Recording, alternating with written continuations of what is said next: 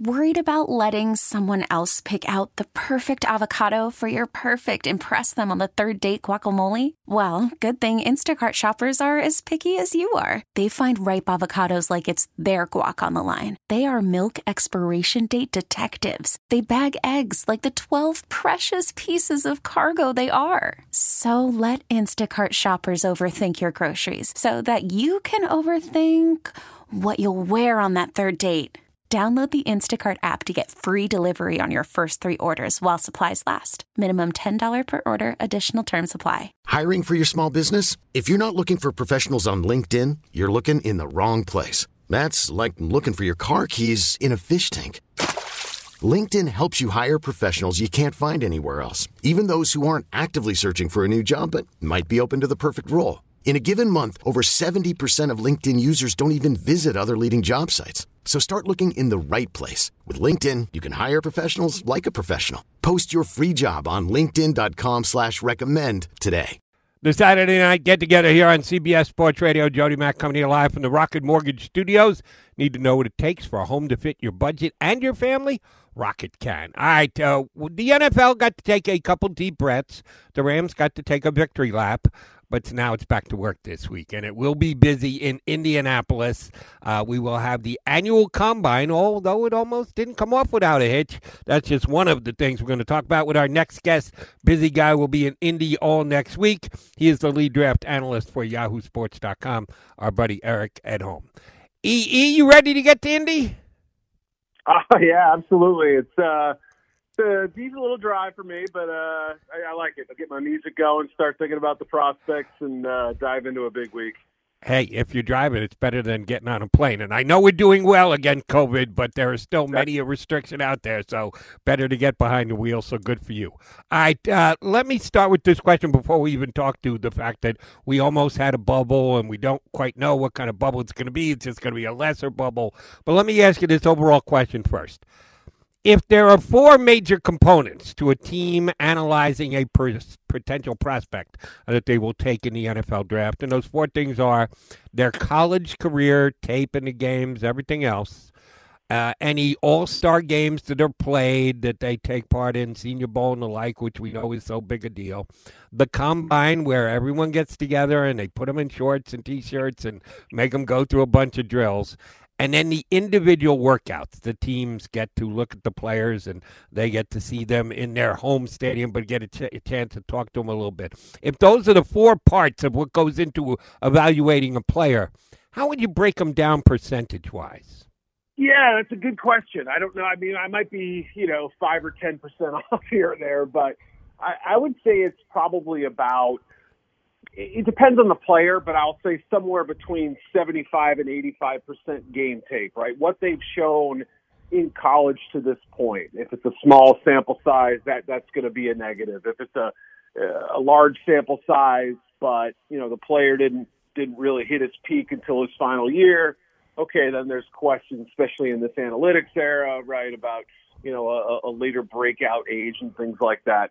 But still, I would say it's somewhere in between there. And the reason I left it as a range is because some players will head to the combine with some serious injury/character concerns, right? And so the 2, in my opinion, most important elements of the combine are the medical evaluation and then the kind of the start of the interview process. Yes, some of the all-star players have talked to teams already and whatnot, but it's a big deal. All the heavy hitters are there. These aren't just, the area scouts doing background work. So, for those players, maybe it's a little higher percentage given that the medical evaluation ultimately will determine what range they go in. The all-star games matter, right? If you go down to the Senior Bowl and play well, like a Jermaine Johnson from Florida State, you're going to get a bump. If you have, or Trevor Penning from Northern Iowa, what have you.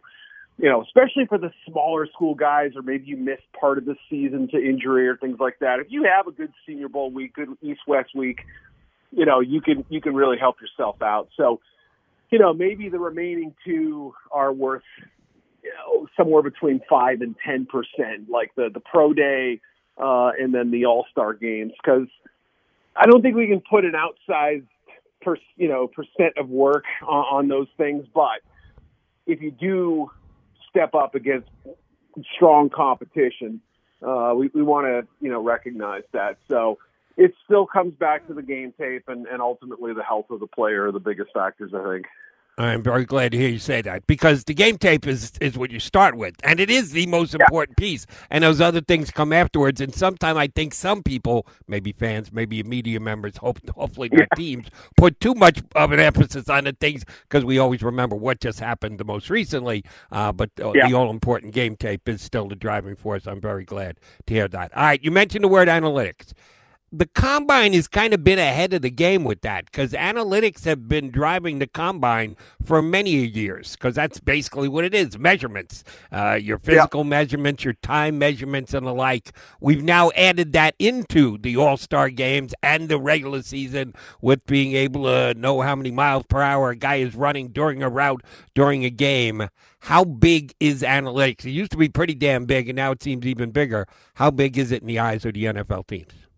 Yeah, absolutely. And there's so many aspects of the analytics studies that they do. For instance, what position produces the most talent among undrafted free agents? Which position, tends to bust the highest in round one? Those are analytics studies that are done, and at least shape a draft organization's thinking, right? At least their general direction. It's not going to be, it's more of a rule of thumb than it is, a hard and fast thing, So you also want to look at, like you said, the players have the zebra technology where the players get these little GPS devices, and you not only can measure how fast they move in pads, which is a good football measurement compared to the combine sprints and whatnot. So it also measures quickness and change of direction, things like that, agility. All those things matter. And we've gotten these advanced stats now, and obviously Pro Football Focus is kind of the well-known public stat driver there, but other teams also keep track of how many times an offensive lineman is on the ground, right? I mean, that's something that Bill Parcells used to harp about years ago, but now we can kind of have a easier time putting a number on it, a percentage and things like that. Does arm length matter for an offensive tackle or a cornerback? Does height matter for a receiver? Can a running back run a 4.6 and still be good? These are all the aspects that go into it. And so, teams have entire analytic departments now where, 3, 4, 5 people who are crunching numbers and looking at trends and trying to figure out what factors are we putting too much attention towards and what are we putting not enough towards, and also coming up with new metrics as well. So the irony would be that, the 40-yard dash, look, how many positions actually run in a straight line 40 yards, right? You're on kickoff coverage, maybe a receiver running a 9 route, that sort of thing. It matters. It's part of the equation. But that seems to be less important unless the number is so far out of whack compared to the rest of their positions and things like that. So I think in time we may do away with the bench press and the 40 and maybe even the 3-cone drill to a certain degree. But for now, it's a TV event. The teams still care on some level, and we're going to get a whole lot of it next week and the week after. All right, Edholm from Yahoo Sports talking draft with us here on CBS Sports Radio. You mentioned medical evaluation. And that was one of the sticking points. Last week, there was a group of agents that said they had the power to withhold 150 players, advise them not to go if they didn't unbubble it, which meant allowing them to have their individual coaches and their nutritional guys there. And it was going to be a lockdown more than anything else. And the NFL/Combine relented. And one of the complaints was 32 different medical examinations. I see that as quite understandable. A team wants to let their own doctor look at a kid. They got faith in their doctor. They want to know what they know and the way they know it. Where does that sit? Are all the players still going to be examined by every single team or every single team that asks for a medical examination on them? Yeah, and you can understand the frustration of agents and players, having to be poked and prodded and looked at by so many different teams and whatnot. Typically what they do is they go in these little pods where they're grouped out into groups of, I don't know, I think it's like 5, 6, maybe 7 teams that share their medical information. And then when issues crop up, let's say, an old high school injury that didn't heal right, or a surgery that was complicated and fairly recent, and you want to, get the MRI and also look at the player, and do a second evaluation, a second opinion on somebody, then those players can be kind of held back a little bit. So there's always going to be, especially the ones with the longer list of injuries and the more complicated stuff, those players, whether they like it or not, are always going to be sort of held back for a little bit extra time. That's just the nature of the beast. And, teams are obviously doing such thorough work. They know about if you broke your ankle in sixth grade, right? these massive files that they compile, and the schools that the players come from obviously kind of help them with some of that stuff too, in most cases, not all, but most. So, yeah, I mean, the good news is that the agents have kind of gotten what they wanted in some respects, not all, but they have a little more freedom where they can go this week. They can move around and they're not sort of stuck in the hotel or Lucas Oil. I think there was a big hang up on working out on the field and also bench pressing the same day. I don't believe they fixed that. Correct me if I'm wrong. I don't know, but they were able to kind of get these guys the freedom as far as being able to move around and also have, like you said, their entourage there, their nutritionist, their trainer, their physical therapist, their sprint coach, whatever whatever people they're bringing with. It was limited to one before, and they said, no, come on. We've let this thing grow into a monster. You can't just have us bring one person out of the auspice of safety, and that's now been rectified. So I think that most players are going to work out now unless they're unable to because of injury, and I think we should have a good week next week. If I made this statement about the National Football League, it has become such a pass-dominant league that teams put more emphasis on players that have the most direct effect on the passing game on both sides of the ball. On offense, that basically is everybody except running backs, and they can still be pretty damn effective, but just not as much as receivers and or tight ends. Certainly the five guys up front who have to block and a guy who's going to throw the ball. So the running back has been de-emphasized on the offensive side.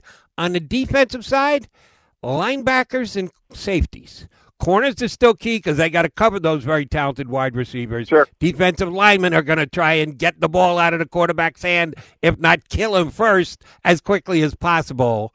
Will we see that emphasized in the draft this year? A downplay of safeties, linebackers, and running backs? So we've got some really interesting test cases this year because I'll just kind of go through them quickly. Jordan Davis, if you've watched him from Georgia, 360-pound nose tackle who, if this was 1989 or even 1999 for that matter, he might be the number 2 or 3 pick in the draft. I mean, this dude's a monster. The problem is they took him out on passing downs. He played about 25 snaps a game at Georgia. Really talented player. He's not really a pass rusher, though. He's more of that space-eating, Ted Washington with light feet almost, and there's going to be a real debate about where he goes. He's such a freakish guy that, look, every team could possibly use him, right? But some teams won't value it because of what you just laid out there. So, maybe a team like the Patriots says, you know what, we like those guys. We'll find a way to use them. So that's certainly one of them. Leo Chenal from Wisconsin is this big sort of strapping, hulking, old-school-looking linebacker, 265 pounds or whatever he is. I think he'll test out really well next week, which will, if you watched him in college, he was a blitzer, yes, so that helps the pass game, but he was also sort of a run guy too. So I think that raises the question, how much value can a player like that have on third down? Is he just a blitzer or can he cover as well? Safety you mentioned too. Kyle Hamilton is probably, there aren't many consensuses in the draft. I haven't talked to a team that doesn't have him as their number one safety. The question now becomes, how high do you take a safety? We've had some that go very high in the draft, Jamal Adams, right? And even though he didn't play like the number, 6 overall pick or whatever he was still traded for 2 first-round picks. So there was still like a, and so it's like Kyle Hamilton could fit in that space where he might be the, no questions asked, best safety in the draft. He's a rare physical specimen. He's got the football IQ you're looking for. But do you take him at number 3 or 5 or 8? I mean, where the analytics also come in too. How much does the safety matter in today's game? A lot, a little, depends on the player. But, that's a great question and a great example of how the game, today's game matters, but you also need great players. And that just, comes down to a debate of where you end up taking these guys. I happen to be a fan of Nakobe Dean. I think he's the best linebacker in this draft, and I think he's a game wrecker type. I like Devin Lloyd of Utah. There's not that much of a difference, but I certainly would rank Dean number one. When do you think a linebacker is going to come off the board?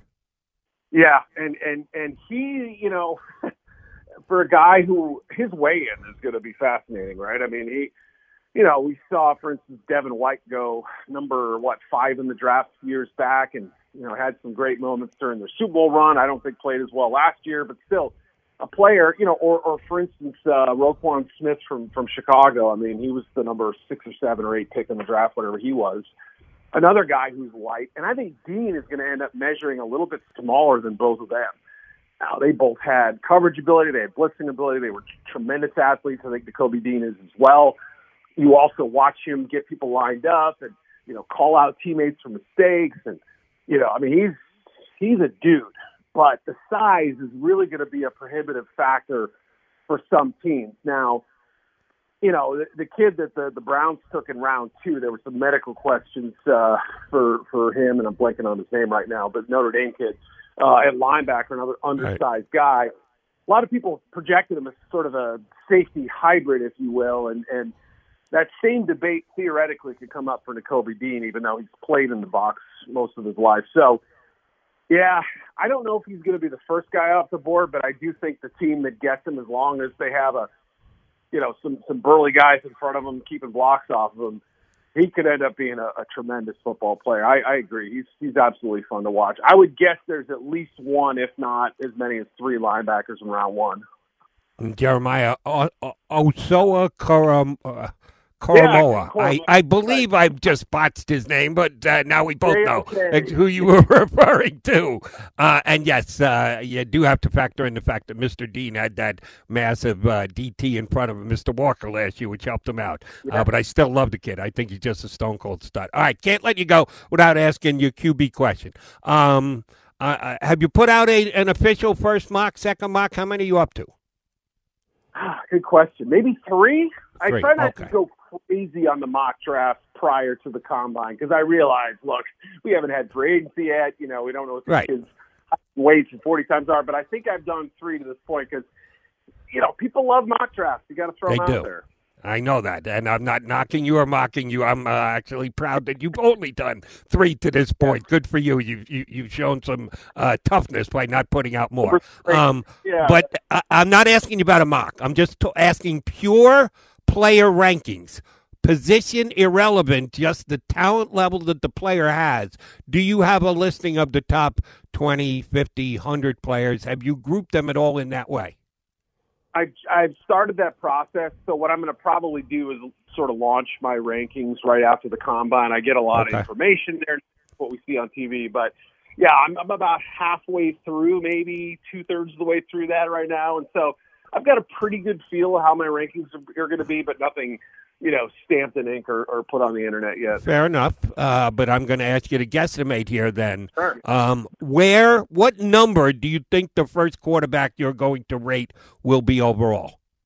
I love the phrasing of the question because the idea is that, look, even if a quarterback goes in the top 10 this year, which, it doesn't always happen, but it more often than not does, and I suspect that if Aaron Rodgers doesn't go somewhere else, or if, Russell Wilson isn't traded, Deshaun Watson, the need for quarterbacks is going to be high, and somebody will reach for a Malik Willis or a Kenny Pickett. I like both of them. I really do. I just don't know that they're both different players. Sam Howell, same thing, Matt Corral, what have you. But that's a great question. I would probably say the first one ends up somewhere in the low 20s, which means probably a second-round grade because I don't give out 32 first-round grades. Most NFL teams, in fact, every NFL team does not. Right. The number of true first-round grades in a good draft might be 20, 21, 22.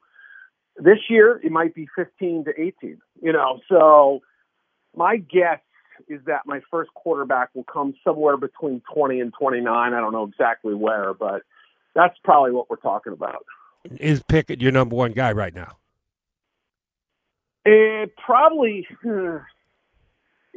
If we're in a league now where Josh Allen and that type of quarterback is all the rage, and again, I want to rank them how I think they're going to end up as pros, and a lot of it is based on conversations with people around the league. But with that as the backdrop, having watched these incredible sort of dual threat talents, Malik Willis needs a lot of work. But if you're going to gamble on one quarterback in this draft to potentially be great, I don't think Kenny Pickett will ever be great. I don't think he'll be bad either. I just think he'll just sort of be in that Jared Goff space where, you're always in the back of your mind thinking you can do a little bit better. I mean, again, I think he made a huge jump this last year. He's got some moxie. He's a better athlete than people say. He put up some bonkers numbers this year. But I also feel like there's a limit to what he could do. And Howell might be a guy that sneaks up on some people. Corral is interesting as well. Desmond Ritter's underrated, I guess, in some respects. Carson Strong could shoot it. But if I'm going to gamble on traits, I'm probably thinking Malik Willis or Sam Howell, and maybe Ritter as well. And that's going to probably bump him above a guy like Pickett. So they'll be close. I think it'll be like Willis 23rd and, Pickett 25th or what have you. You know what I mean? So that's kind of how I probably will end up ranking them. Fair enough. Last thing, do you know if any or all of these guys are throwing this week, and how much stock do you put in the way the guy spins it at the combine? Yeah, I don't know for sure, but I would guess Matt Corral is going to throw. I actually talked to him the other day and didn't think that, a couple weeks ago, but didn't think to ask him. But no, actually, I take that back. I think he did tell me that he planned to do all the workouts, so I'll have to go back and look at my notes for sure. But I would be surprised this year. There is no Trevor Lawrence in this class. There's not even a, Justin Fields, somebody who's had two back-to-back, really strong years or whatever. I just sort of feel like all these guys have something to answer, and there's such competition. There's very little separating, the top 5, 6, maybe even 7 quarterbacks. So I would guess there's a pretty strong, if not 100% participation rate this week. It's going to be fun. I know where you'll be watching when the quarterbacks throw, if you've got that many throwing, because there are major questions to be answered. You answered a bunch for us tonight. We appreciate that. Great. Eric, I hope to be able to get you on a couple times between now and the actual draft. Thanks for hopping on tonight. Of course. Yeah, my pleasure, and have a good rest of the weekend. My pleasure. Eric Edholm, lead draft analyst for Yahoo Sports, here with us on CBS Sports Radio. All right, Jody Mac coming back. Football is always a topic of conversation here on CBS Sports Radio. You want to talk Combine? Do it. 855-212-4227. Get you on with the Mac Man here on CBS Sports Radio. This episode is brought to you by Progressive Insurance. Whether you love true crime or comedy, celebrity interviews or news, you call the shots on what's in your podcast queue. And guess what? Now you can call them on your auto insurance too with the Name Your Price tool from Progressive. It works just the way it sounds. You tell Progressive how much you want to pay for car insurance, and they'll show you coverage options that fit your budget. Get your quote today at Progressive.com to join the over 28 million drivers who trust Progressive. Progressive Casualty Insurance Company and Affiliates. Price and coverage match limited by state law. T-Mobile has invested billions to light up America's largest 5G network, from big cities to small towns, including right here in yours. And great coverage is just the beginning. Right now, families and small businesses can save up to 20% versus AT&T and Verizon when they switch. Visit your local T-Mobile store today.